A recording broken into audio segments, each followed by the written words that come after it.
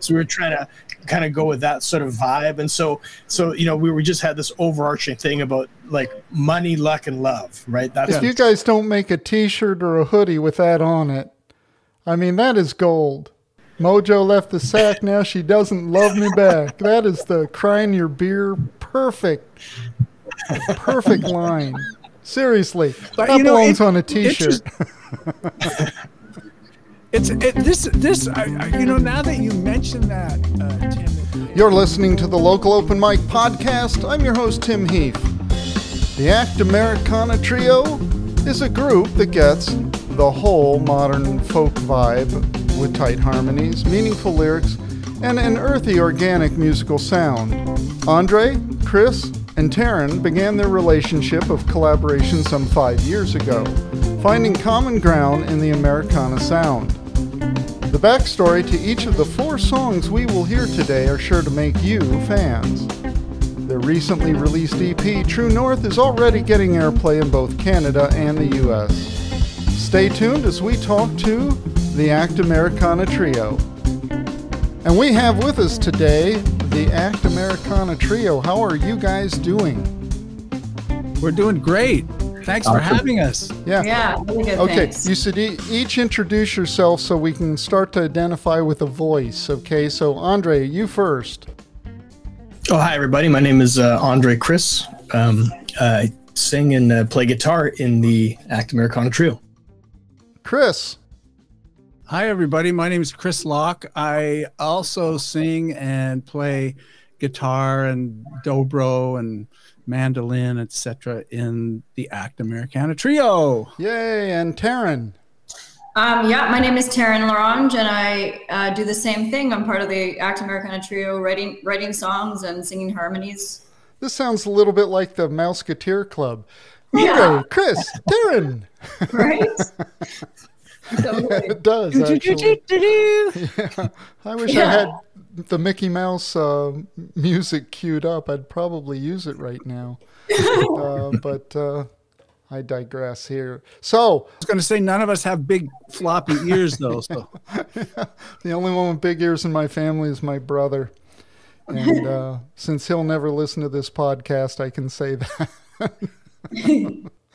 So tell us what's been going on this last year that you think is relevant for your fans to know about. Well, I guess the big news for us is that we have, during the last year, the pandemic, we recorded a bunch of the songs that we had written together and put it all together into an EP, which was just released on the 25th of March. It's called True North, and we are excited about it.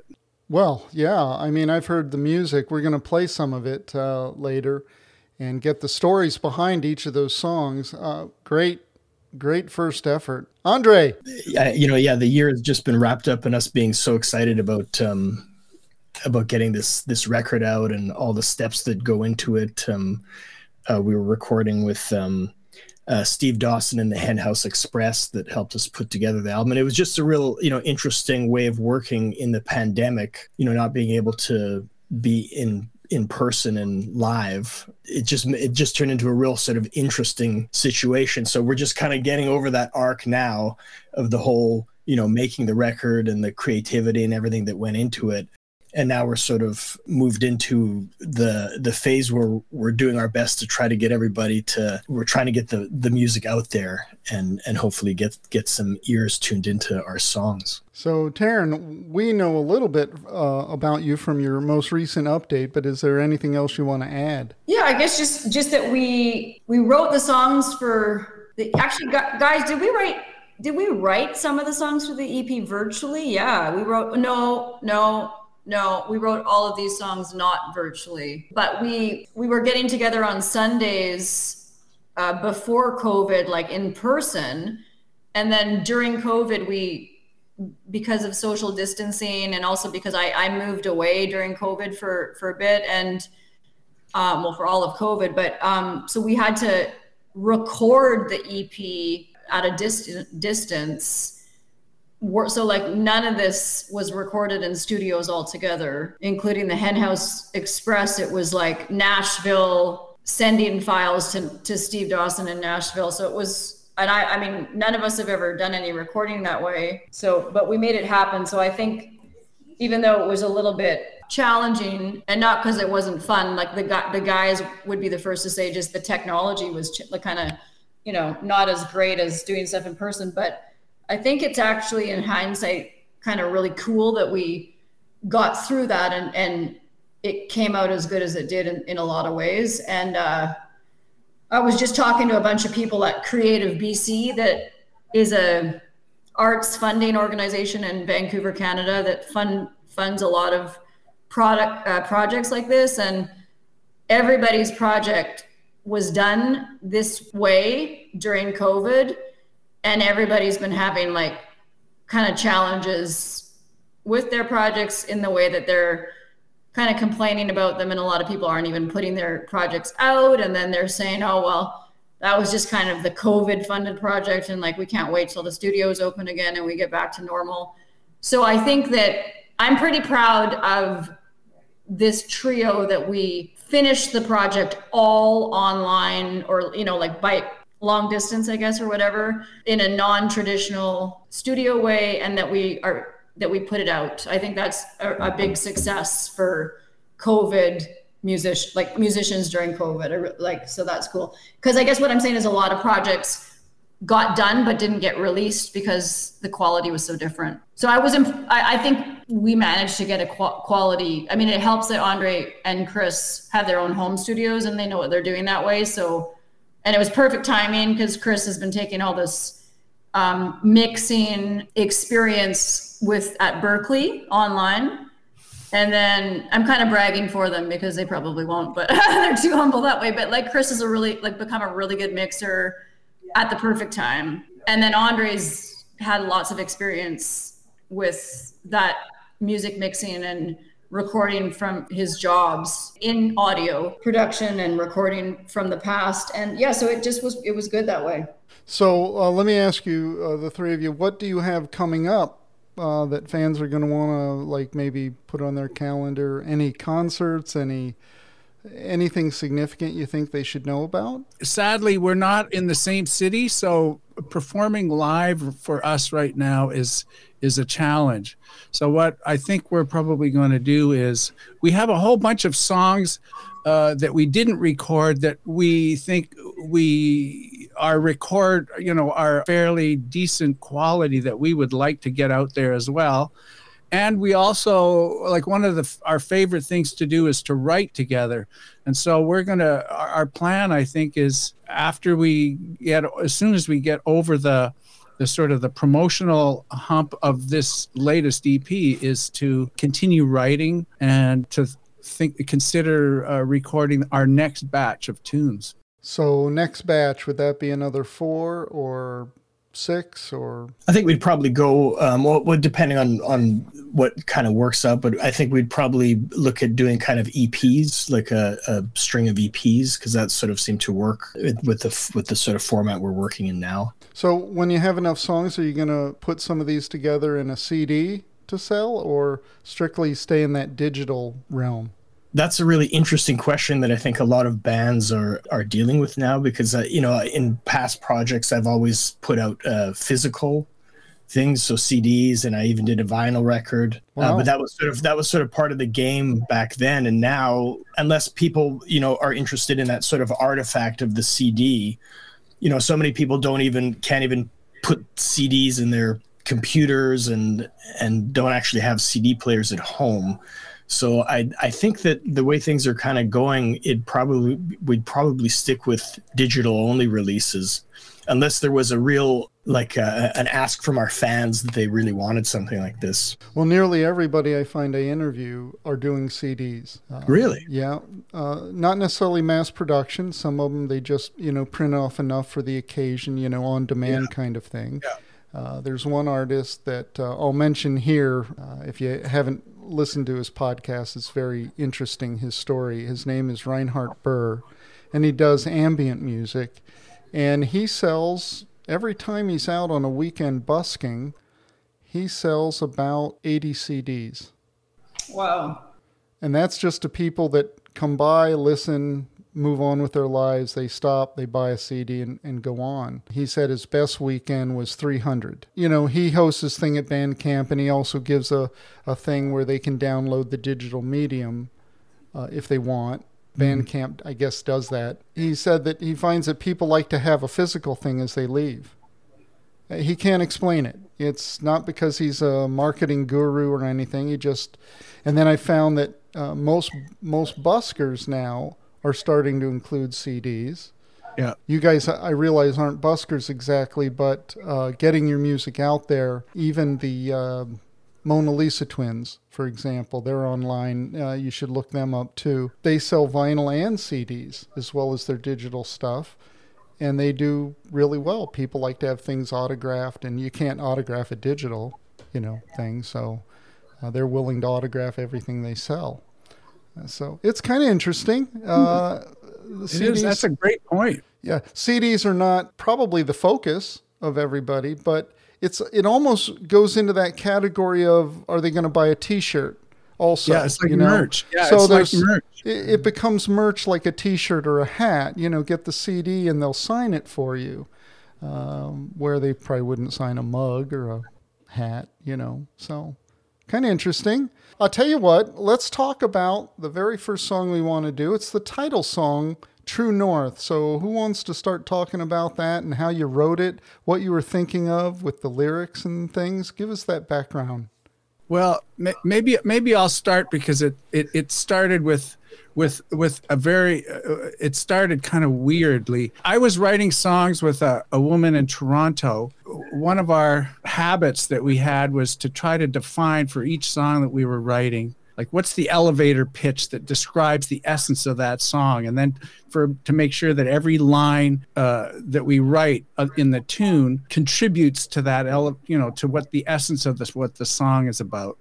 It's just a little songwriting tip that we tried to adopt, and we called that little elevator pitch thing True North. And one day, the three of us, Andre and Taryn and I, were getting together to write a song, and I had one of these songs that I had written with Stephanie sitting on the table with the True North written right out, splashed across the top.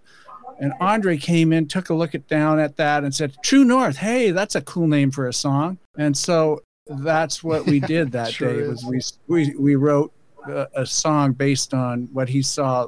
I really like your music. I think I've told Taryn before that there's a Crosby, Stills, Nash sort of vibe, as well as a Mamas and Papas harmony vibe there too. Really good music. And those are all compliments, by the way. People are going to like this. This is called True North.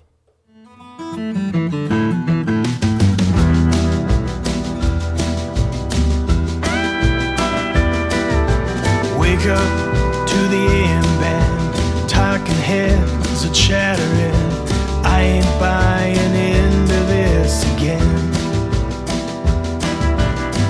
Pack up my duffel bag, settle up my motel tab, gas her up, I'm never coming back.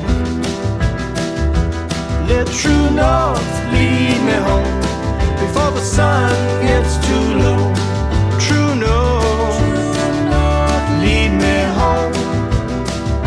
Well, let True North lead me home before the sun gets too low. True North, lead me home.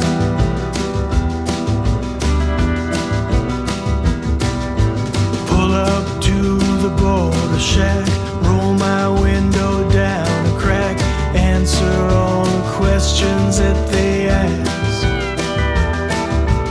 Open road, what's up ahead? I wonder where I'm being led. Take me anywhere where I've been. Let True North lead me home before the sun gets too low. True North, lead me home.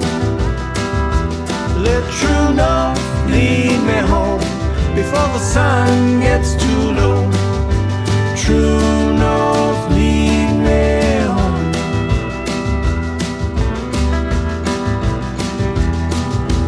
Frozen prairie all around me,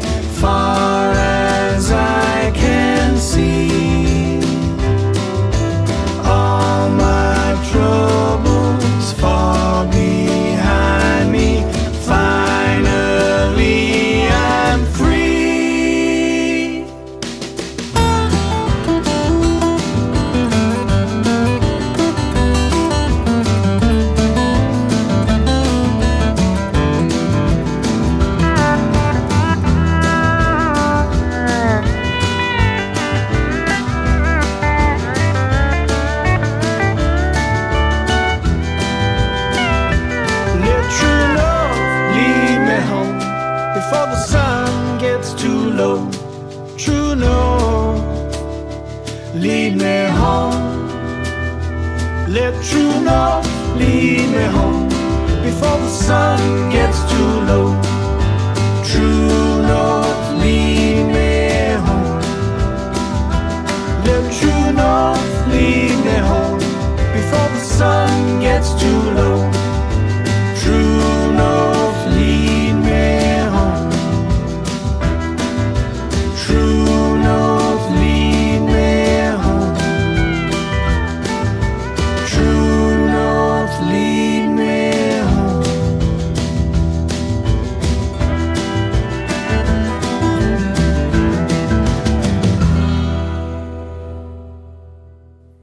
Love that song. Thanks, Tim. Good song. Yeah. Now, Chris, is that you singing the lead on it? No, it was actually Andre. Andre, okay. I say I don't know your voices yet enough to even guess that one, so. Well, that was good. Good song. I think people are going to really like that. I know I do. I like it. I think I've heard each of these songs at one point or another, as you were doing them. And anyway, wonderful songs. So I just wanted to maybe, if I could say that, like when we were initially writing that song, we wanted to write like a road song or a travel song. Yeah, it has that vibe.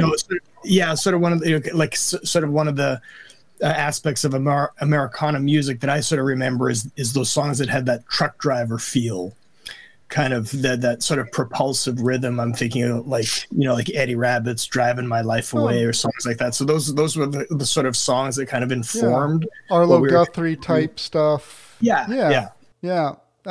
Really good. I enjoy that. So okay, I tell you what. Why don't we notch back 5-6 years?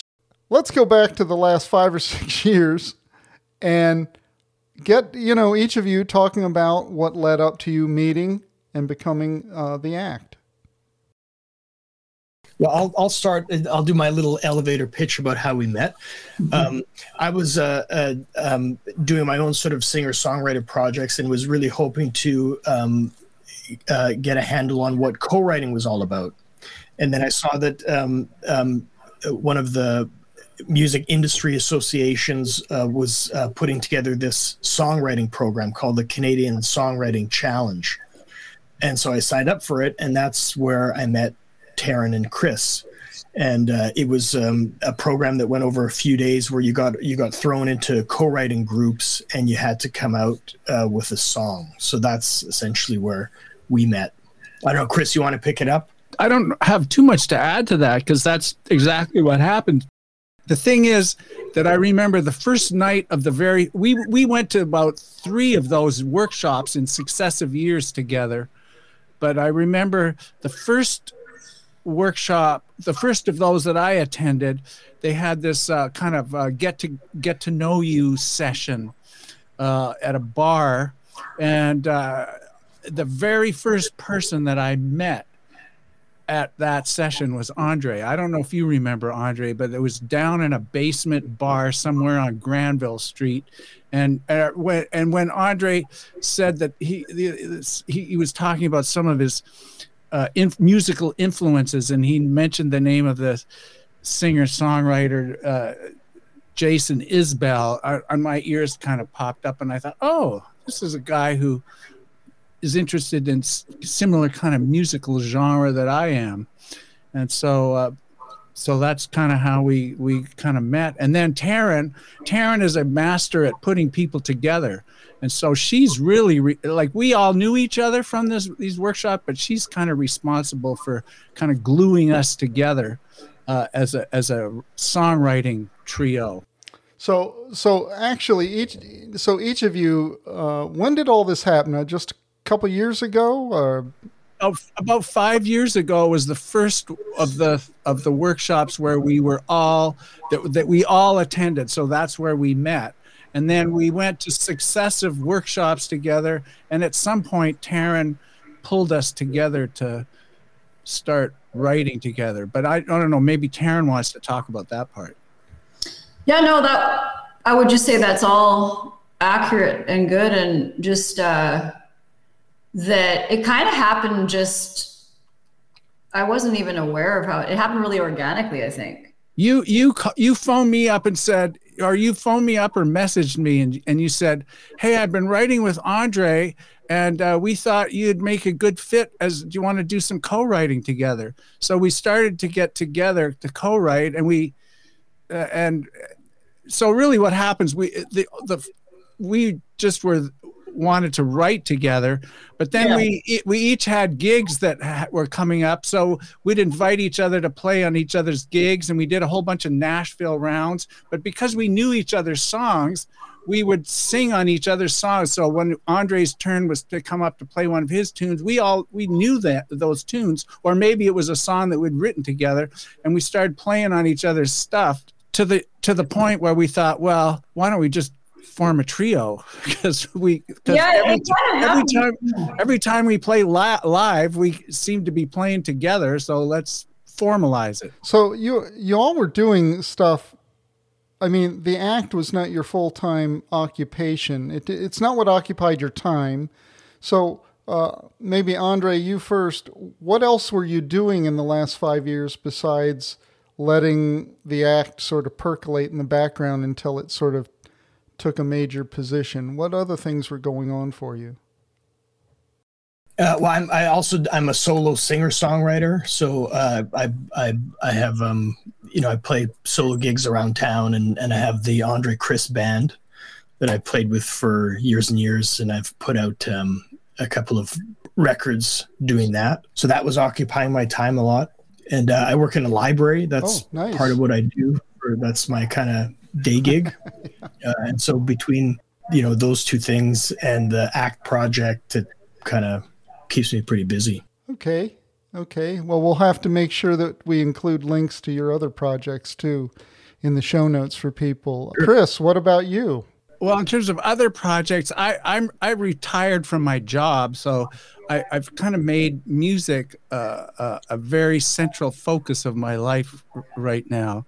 And so over the last 5 years, I was finishing off some courses that I was taking in music production at Berklee School of Music. I also work in another musical project. With a group of a couple of gals, and we do mostly cover tunes, but we focus a lot on 3-part harmony arrangements. And then I co-write with other people as well. But the act, I have to say, the act is a really important part of the work that I do. So in music, and given the release of the EP, it's been a pretty central focus for me. You have another project going called the Venn Collective. That's correct. Tell us about that real quick, because that's where you first got on my radar, is watching, the videos you post about that. Oh, thanks. Yeah. Well, what happened with the Venn Collective? I sing and play mostly cover tunes, but occasionally songs that I've written solo. In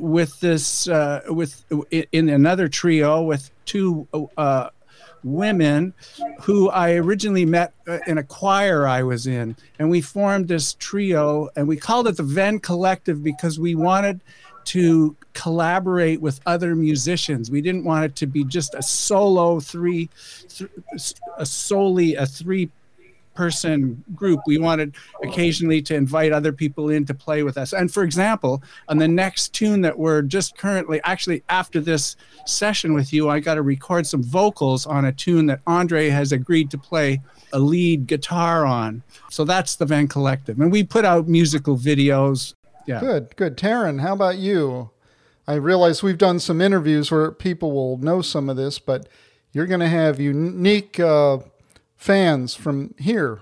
I've been just kind of doing a lot of songwriting myself. So I've been doing a ton of songwriting. I went down to Los Angeles to work with a couple guys that are, I guess, kind of in the leagues of really long-term producers, writers, and engineers in the music industry. that a friend of a friend introduced me to do some writing with. One of the guys is 80 years old and been like a big industry name for years and years. He recorded Linda Ronstadt's Blue Bayou and has like all these gold records all over his walls and stuff. He's amazing. What is his name? Val Garay. Okay. Yep. So I've been doing writing with him and his writing partner, because so just circling back to partners and writing songs in groups of 2 or 3, those guys have been writing together for 20 years.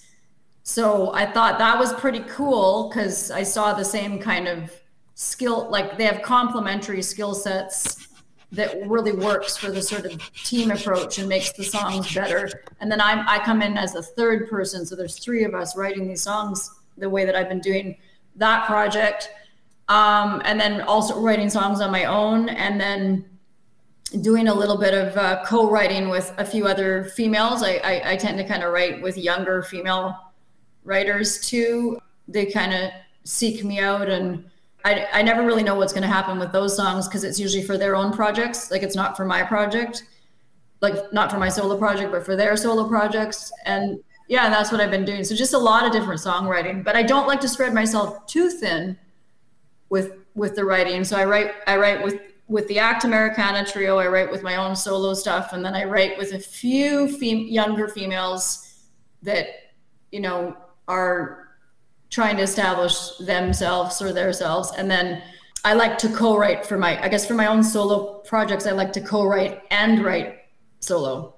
So between that, but it's not like I keep the door open for just writing with anybody, you know, it's not a snobby thing. It's just, oh yeah, I can start feeling when I'm going to have too much. Yeah. I've interviewed a number of people that are into that whole, co-writing scene. I mean, for me, I was never really aware of how big it was. It's like it's a whole subculture of the music scene where people would rather write with others than by themselves. And then of course you have people that would rather write by themselves with, you know, groups, because they just do. They don't just turn on the songwriting when they get in a group. Sometimes they're inspiration based, so they just write when it hits them. But you just can't spread yourself too thin to everybody that shows up saying, "Hey, you want to co-write?" And I know some people that are big in some of the world, that they really have to be selective on who they co-write with, because there's only so much time in the day and in the year. You know, so. Yeah, I think if you're just a lyricist, you can maybe afford to be a little bit more, you can work with a lot more people. But if you're working on the music and the lyrics, you want to be kind of mindful, because it's just sort of too, it's like it'd be like the akin to like cooking food in like of all cultures, like worldwide, and pretending to be good at all, like knowing all the spices and all, like, I mean, it's right. Impossible. And co-writing is kind of like, can be like dating, you know? It's like, never heard it put that way, Chris or Andre. Yeah, no, totally. Oh, that's good. Yeah, that's really true. It's like the process has got to be fun, and yeah, I've been in some co-writing sessions where I've come out of them, sometimes even with a song, but I've said to myself, I don't know if I'd go back and write with that individual again. But with Taryn and Andre, we always seem to push through. And the cool thing about co-writing is that you don't necessarily know where the song is going to go, because it depends on the ideas of others. And so I'm always surprised in a co-write situation with the act at how the song ends up. And it's often not exactly where I thought we were going. And it's always a happy surprise.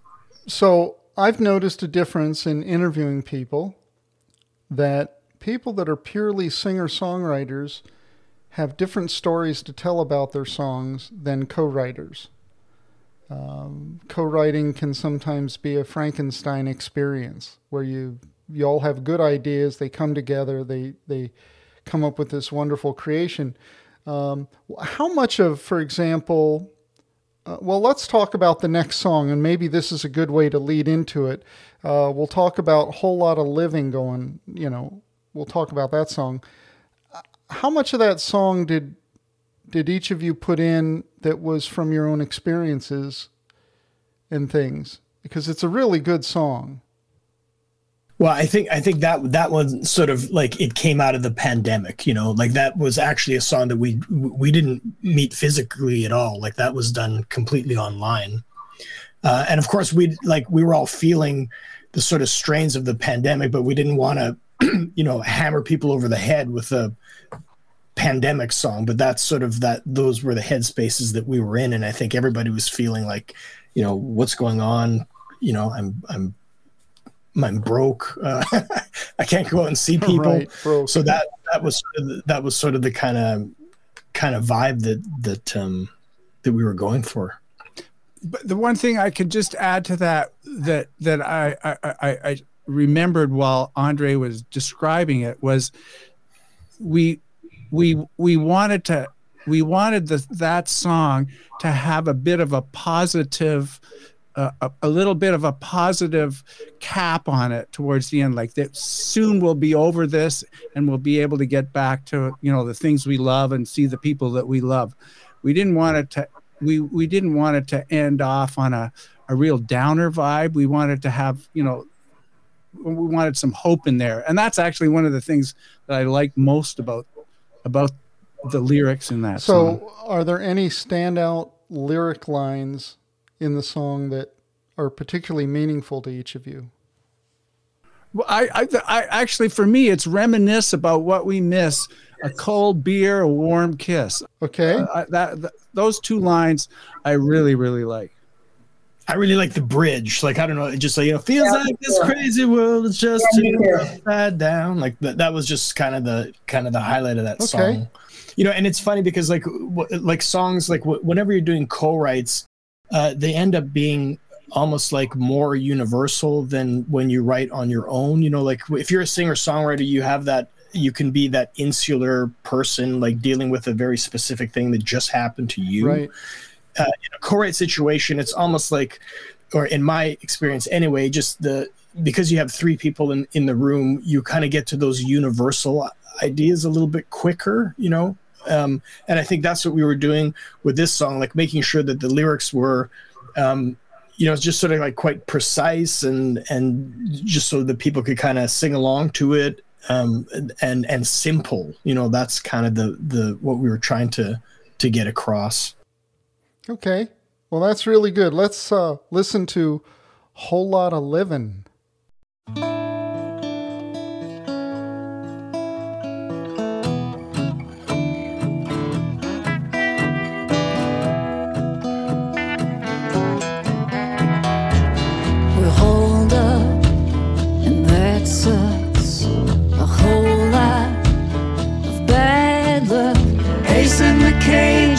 Driving us insane.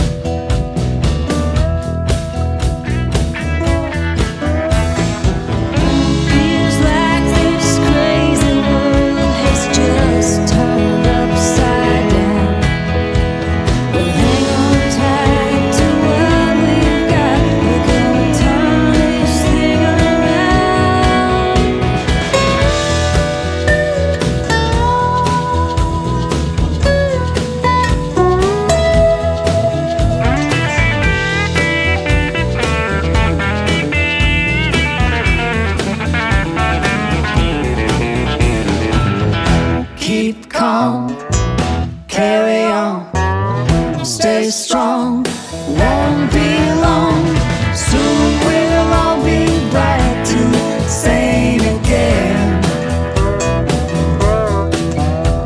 We gotta find a way to break on through, we gotta find a way to shake these blues, we got a whole lot of living left to do.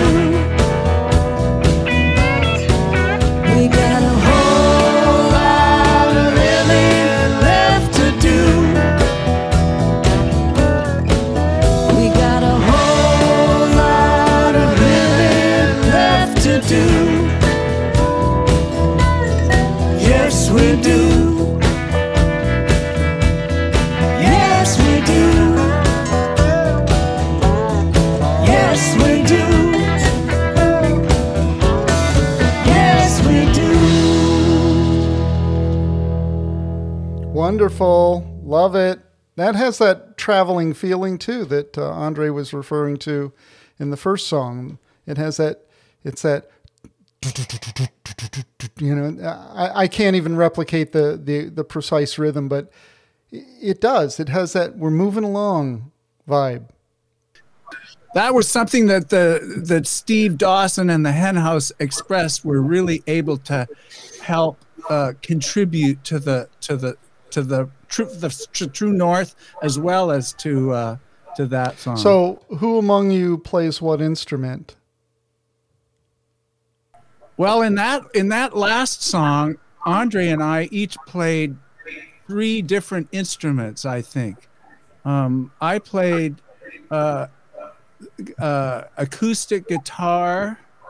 I played resonator slide guitar. And then on the original tune we did, I also played cajon, which was replaced by actual drum set in the song, in the version that ended up on the EP. Andre, why don't you talk about what you played?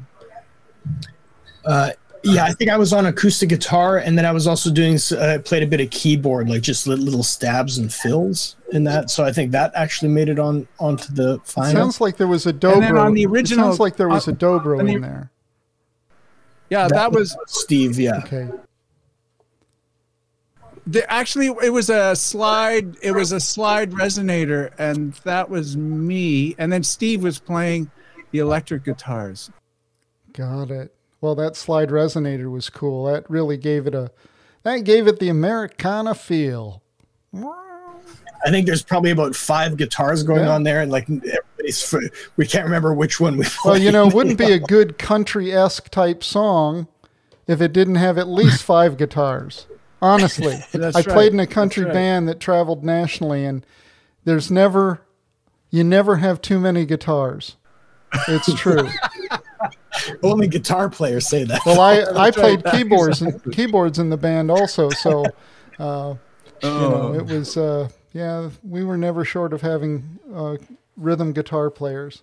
Tough to find the really good lead guitar players that you wanted, but rhythm guitar players was another thing. So the music stuff was really fascinating, I thought, and it contributed to that sound that we're hearing.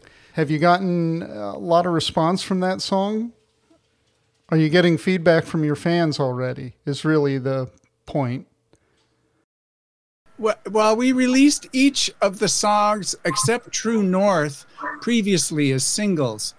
And so for each of those songs, we've had a lot of good feedback. And then on True North, when True North came out on the 25th,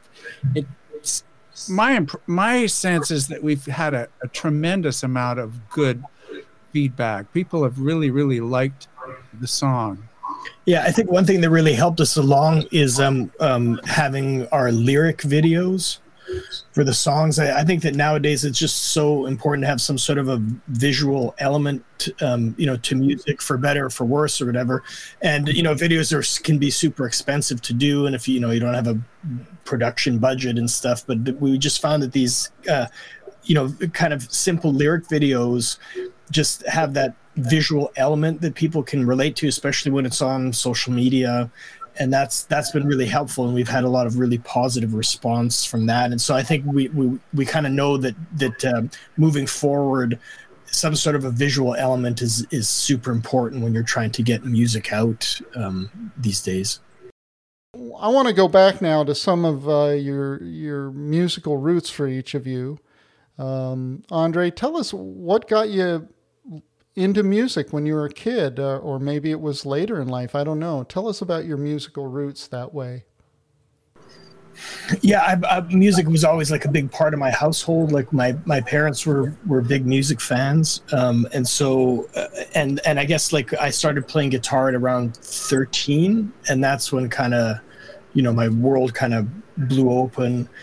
And you know, when I was a kid, I guess I was like a little metalhead, you know, so I was like Iron Maiden and the Scorpions, and that was sort of my entry into music in many ways. And then from playing guitar, then I started getting into all the guitar players, so Hendrix, and then, you know, Led Zeppelin and Jimmy Page and all those sort of, and then that, you know, so when you're, especially when you play an instrument as a young person, I think it's great because you get exposed to different kinds of music just through that instrument. And then that led me to the blues. And I went to the University of Winnipeg, and I used to do a blues show on CKNW.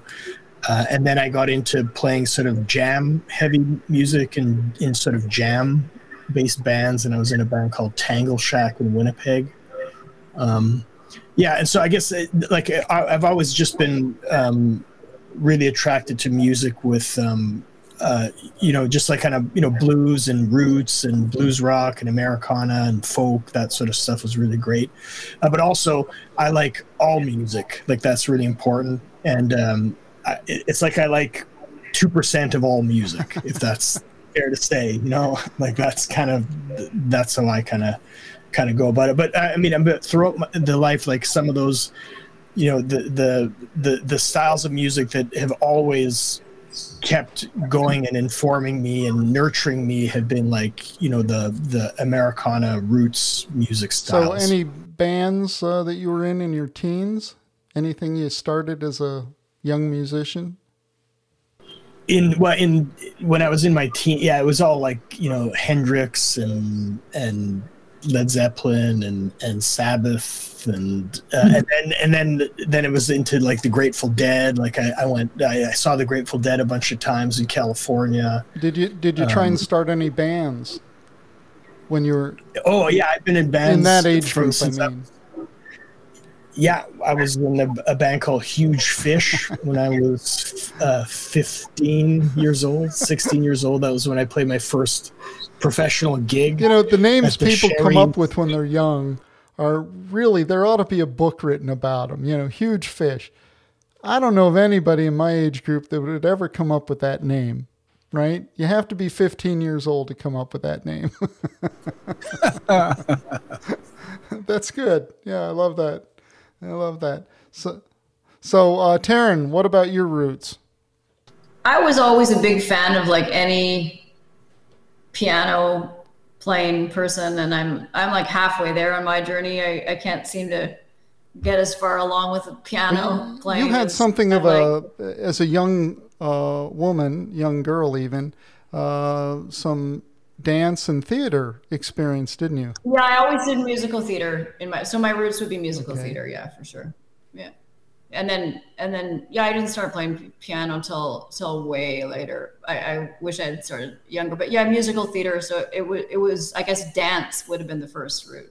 Yeah. So what part of that experience do you bring to the table when you do your music now? Kind of improvisational. Okay. Good. Yeah, I'm a real feeler when it comes to music. Like I don't, even if I study it a lot, whatever I study just doesn't, it all goes out the window in the moment of writing. And that's how I like to kind of let it all go and just Yeah. Chris, what about your musical roots? What got you going in music as a kid? That's a good question. I'm like, my parents always were big music fans, and my mom was a bit of a folkie, and when I was about 12 or 13, she bought a guitar, which I don't think she ever played it because the strings were about 1.5 inches off the neck. But I tried to hack around on that, and then when we moved a lot when I was a kid, because my dad was the nature of his job had us moving around a bit. And I remember when I was 12, I think was about the first time I ever played in public, which it was House of the Rising Sun with 2 friends of mine who are still friends of mine on the back steps of the school that I was in Cairo, Egypt. We played for the school, House of the Rising Sun, and then that basically was the long and short of my performing career for a long time. I always played guitar private, like at home, and was really influenced a lot by sort of acoustic musicians, although I did like a lot of rock and roll and especially loved blues music. But then it's at a certain point as an adult, I got a little frustrated with my guitar playing and decided to discover whether taking music lessons would actually help me improve. And lo and behold, to my utter surprise, it actually worked. And I realized, you can move beyond plateau if you get professional instruction. And so since then, I played in a bunch of duos and stuff, and then started performing solo, and yeah. So do you have any music you've released on your own? No, I haven't released a couple of my songs have been released by others but nothing that I have released personally on my own. That's sort of a project that's I'm thinking about but haven't actually got around to doing because I'm pretty busy with the ACT stuff and the Venn Collective stuff. Right, I find that when I self-produce, it's really bad. If somebody else produces me, it turns out better. And when I produce people, it comes out fine also. But self-producing, I'm my own worst enemy. So that's why I don't have more music out. So anyway, so let's talk about Rescue Fantasy. Who wants to talk about that and the details of it? Well, Tim, maybe mention about Dave a little bit. Dave? Yeah. Okay. I mean,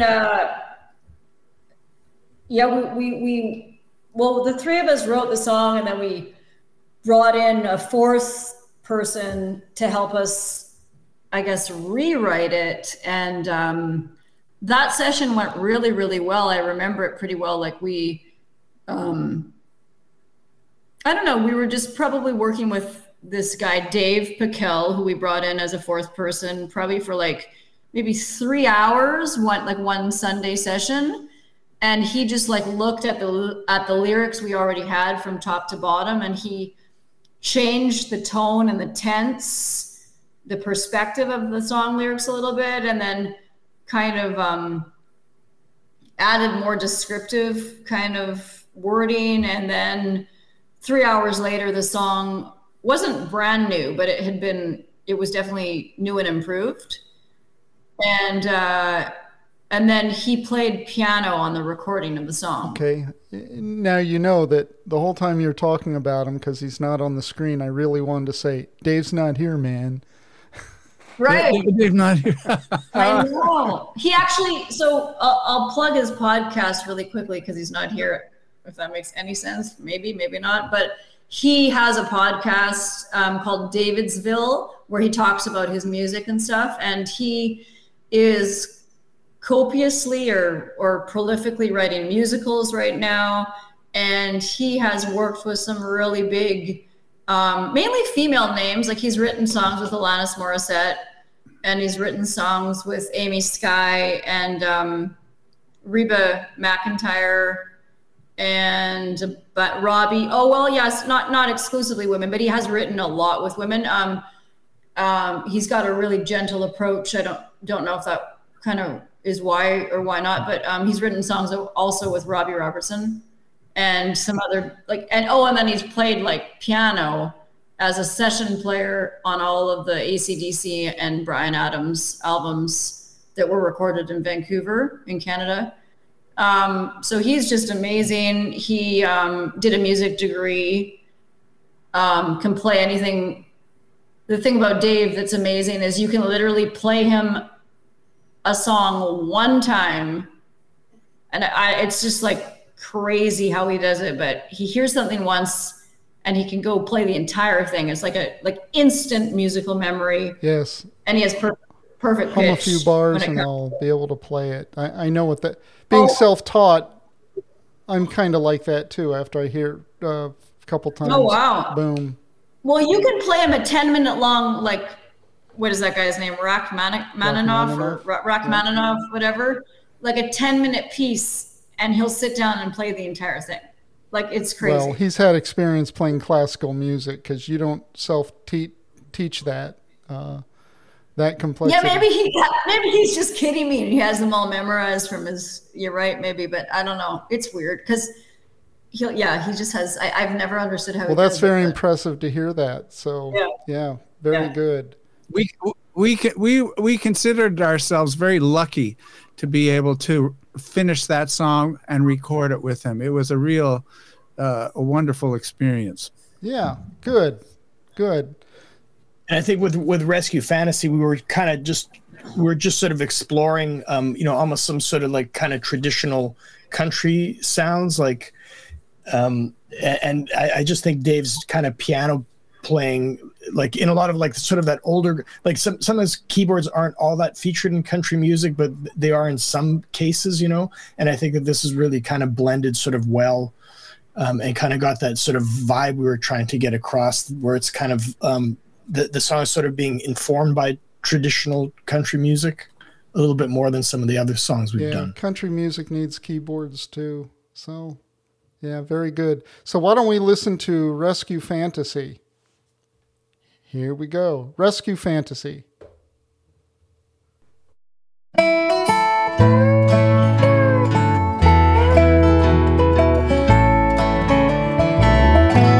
You smile at me and suddenly my star is rising.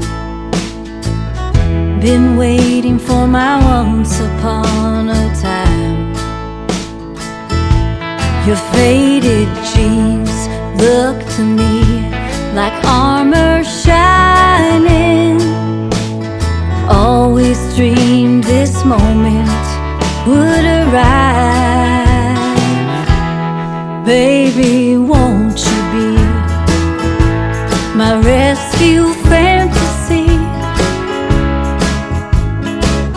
What would it take for me to make you come true? I prayed faithfully, I held on patiently, I've waited so long for you, my rescue fantasy.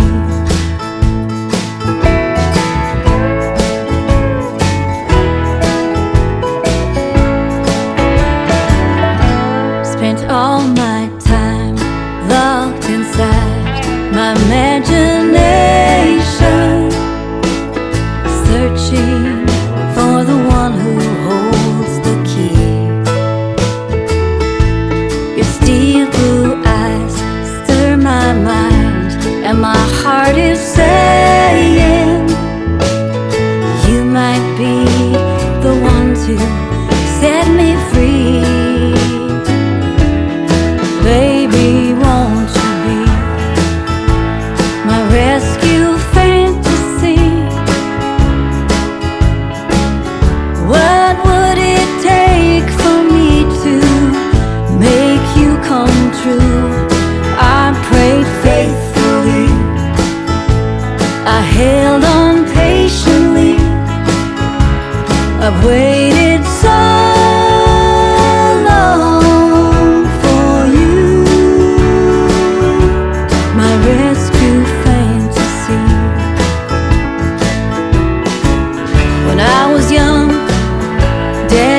me fairy tales each night. Must have heard him one too many times. 'Cause I'm a fool for true romance. I got an appetite for nights on steeds and daring deeds and moonlight tower climbs. Baby, say you'll be my rescue fantasy.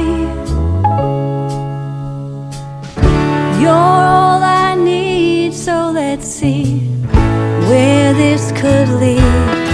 I prayed faithfully, and now you're next to me. I've waited so long for you,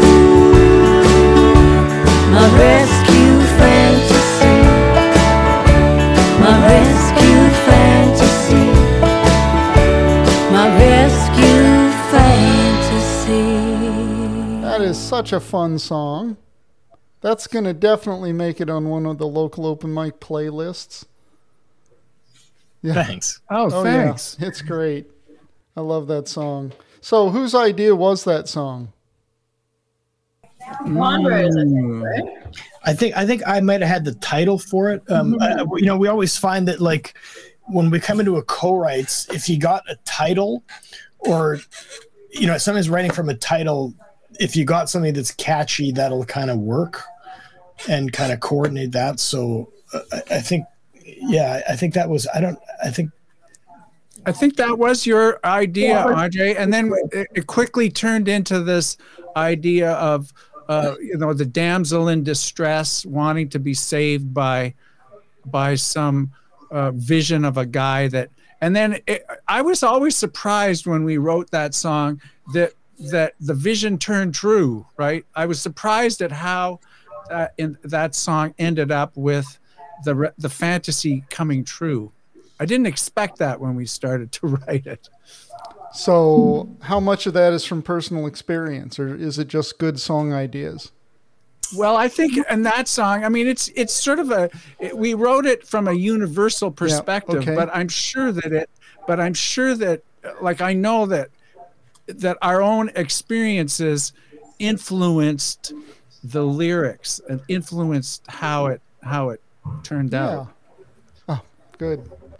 I really like that song. And I think when Dave came in and we did the rewriting with Dave, I think Dave suggested like changing the tense and having the ending be like a flip or maybe that was all four of us. I don't know, but we had the fantasy come true. So here's a question regarding rewriting songs. How many times do you rewrite a song before it becomes good enough for you to record? That's a really good question. It depends on how well we wrote it the first time. But I can say that every song that we write, we go over it numerous times. And they even just before we record it, we go back and we do a line by line. And most when we do our line by line edits, most of the time we're taking out unnecessary words. We're trying to remove every single word that's not absolutely necessary. That's a good point, because when I teach young songwriters, and I have, about songwriting, especially when they come to me to produce their record, and I'm listening to the lyrics, and I said, okay, I can tell them up front, it's too wordy. You're just going to miss the point. People are going to glaze over their eyes and move on. And so many of the songs can be wordsmithed and cut down to not be so wordy. That's the mistake young songwriters make, is there's the few songs out there in the music world that are very wordy, very successful, and people are impressed with that, but few people can pull that off. And so the songs that really make it most of the time are less wordy and don't have extra filler words in there that you can you can leave out because you're already implying it in everything else you say in the song. So, yeah, good. Not many people bring up how they trim words. A lot. I think, the other thing that is so hard when you're a songwriter is that what I find is like I totally know what's wrong with someone else's song almost I know where this is going. But when you're writing your own song, you don't have that luxury. You miss the mistakes in your own material, and that's something that co-writing helps you with, right? Because now you have three minds, able to look at a song, but you'll still miss it, right? Because you're in it, and also because we're also performing it, right? Which is a different kind of skill. So we still we miss things, or just like, we should have just done that a little bit differently. But I mean, that's the part of it, right? That's just the part of the process. A lot happened between when you guys were young and when you all met. Okay. Is there anything in this in between space that is worth your fans knowing about? What do you mean? What do you mean by in between space? Well, okay, so we've sort of talked about the last 6 years, 5 years. We've talked about the early beginnings, and there's a whole lot of space in there. I know from interviewing Taryn, there's a whole lot of space there. I just presume that Andre and you, Chris, have a lot of things that went on in your life. They don't even have to be particularly musical, that were significant, that went on in your lives that fans might be interested in knowing about. Well, I'll just say one thing. I know it's significant because I think about it and I've talked about it before. And that was, as I said earlier, I retired from my job, and I had always told myself that I could retire anytime. The only thing that was preventing me from retiring was cash flow. but when I actually realized that I was going to be able to retire in a couple of years, this was about 7 or 8 years ago, I freaked out because I realized, like, it was just like I felt like I was going to be jumping off a cliff. Right. I didn't know where I was going to land, and it wasn't. It scared the heck out of me, and I realized I needed something to focus on. And that's when I started to take a bit more of a deep dive into music production and songwriting. And that kind of saved me, because it has meant that in my retirement, I've been able to, there's so much. The thing about the music industry is that there's so much to it. And so it's like this mine that you can dig in and mine infinitely, because there's always something new to learn, and that I love that. Yeah, that's good. That's good. The music industry is one of those industries that you can start on such a shoestring, and the sky is the limit. If you play something, you just need to go get some free software, like Cakewalk is free. You can get online and use it. You can, with a cheap mic, even, you can come up with some pretty good sounds for vocals and things. Record stuff, and, like Bachman Turner Overdrive says, buy a secondhand guitar. Chances are you'll go far if you get in with the right bunch of fellows. But it's almost all free stuff you can do on a shoestring. So, music is a good thing that is a good way to get occupying your time when you think you have no money.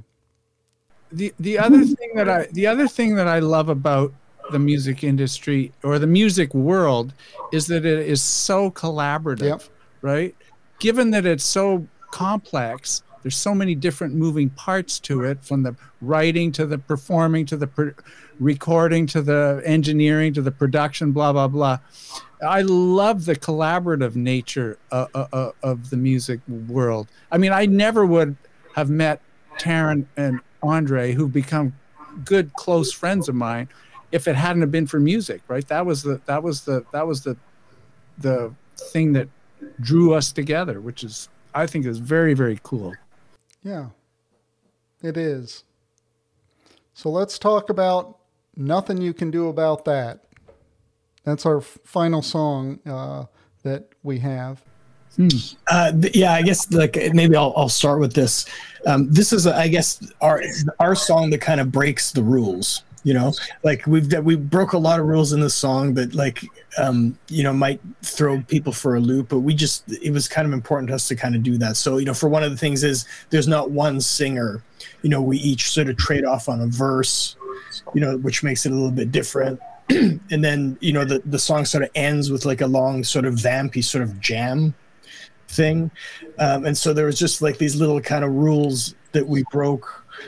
But when we play this song live, it's one of the songs that our fans respond to the most, because I think it kind of captures the essence of us a little bit, like where we each get to sing a verse, and then at the end we all kind of come together on it, and it showcases mine and Chris some of our guitar playing skills.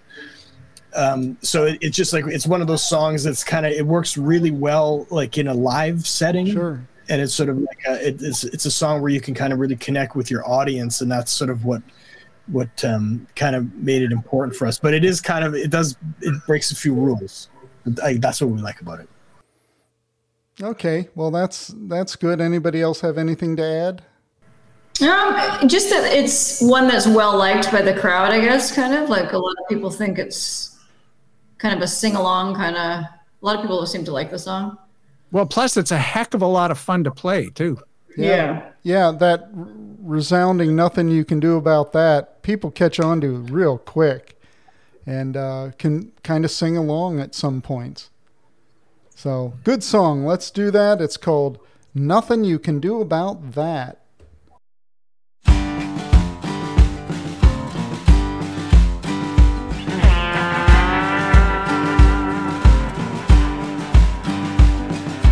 My luck used to flow like water from a hose, but then the hose ran dry and my good luck said goodbye. Nothing, nothing, nothing, nothing you can do about that. Nothing, nothing, nothing, nothing you can do about that. I used to have the time, but I didn't have a dime. Now I'm in the black, wish I had all that time back. Nothing, nothing, nothing, nothing you can do about that. Nothing, nothing, nothing, nothing you can do about that. I used to have a lover, she loved me like no other, but the mojo left the sack, and now she don't love me back. Nothing, nothing, nothing, nothing you can do about that. Nothing, nothing, nothing, nothing you can do about that.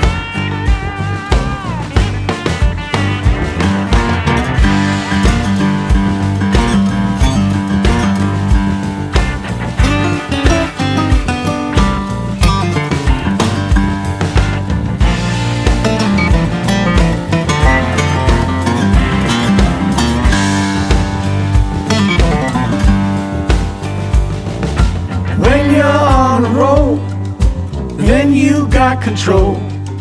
Money, luck, and love, they all come and go. Nothing, nothing, nothing, nothing you can do about that. Nothing, nothing, nothing, nothing you can do about that. Nothing, nothing, nothing, nothing you can do about that.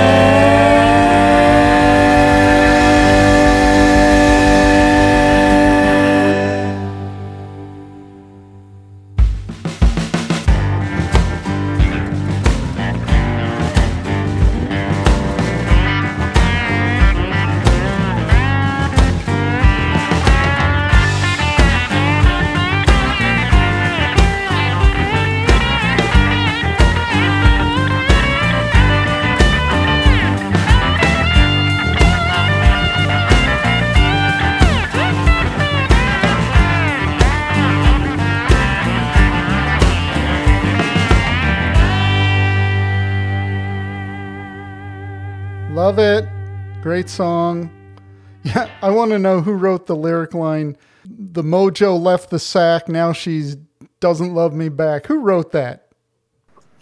I think that might have been me.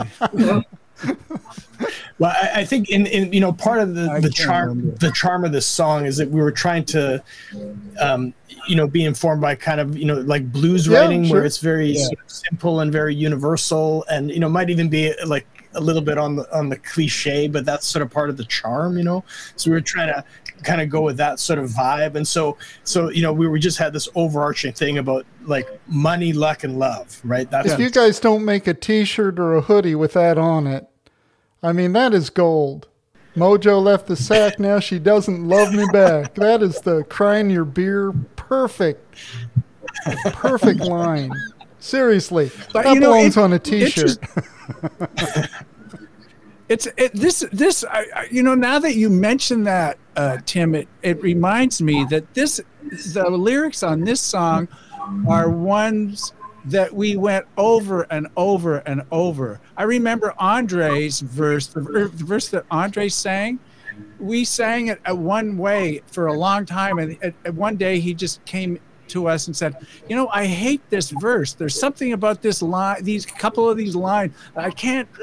Yeah. And so we went back and we rewrote them, and then the same in the verse that I sang about the mojo thing. I think that had a bunch of rewrites, and Terrence too. It took a while to kind of get it so we were comfortable with it. Well, brilliant as far as I'm concerned. So that will probably make it on to the next one. Sometimes I put 2 songs from groups or people I interview on the playlist, depending on the quality of the song. But that's a fun song. And again, it's you really have captured that traveling sort of feel.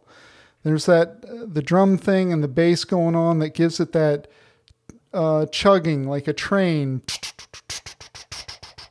And you have that, at least 3 of the songs are that way, where you really have that. So, well done. That is good stuff.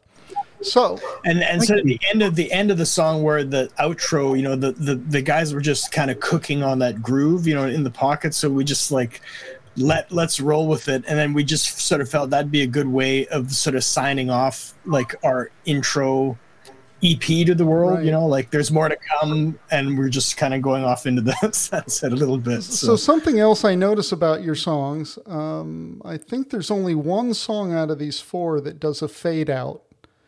The rest, I think, all have an ending.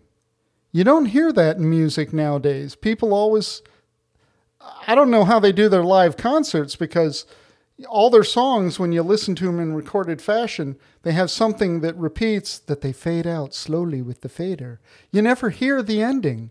It just fades, right? You guys have endings. That seems like a 70s FM radio with the old, the classic fade out. So I think fade outs, like I'm not a big fan of them. Like I like endings. Well, if you listen to songs from the 60s, very few songs fade out. Most of the Beatles tunes come up with endings, and just end. And in fact, there's one Beatles song, huge hit, but the ending is so completely lame. He ends it with yeah, yeah, yeah.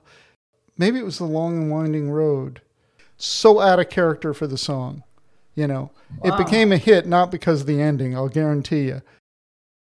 Thank you guys for joining Local Open Mic and talking with us about what's going on. This is really good music. I have to tell you, it's fun music. It's breadbasket type stuff. Well, thanks, Tim. Thanks for the opportunity of having us on Local Open Mic. It means a lot to us. Mm-hmm. Yeah, thank you so much, Tim. Really appreciate it. Thank you, Tim. We will talk with you guys later. We'll keep up with you in about a year. We'll do a refresh on an update and see how things are going. I really hope you guys catch on everywhere and just go right up, because this is good music. Take care. Thanks. Bye. Thanks, Tim. Take care. And that concludes our interview with the Act Americana Trio. I had a wonderful time talking with Andre, Chris, and Taryn. They're great people. They know music really well, and they have a great handle on the Americana sound. You can become a fan of theirs by simply going to localopenmic.com and following us on the site you're now listening to the podcast. Each of their contact information is in the show notes, so be sure to check those out. For Local Open Mic, I'm Tim Heath, your host. Remember, get up on the stage, step up to the microphone. The world is listening.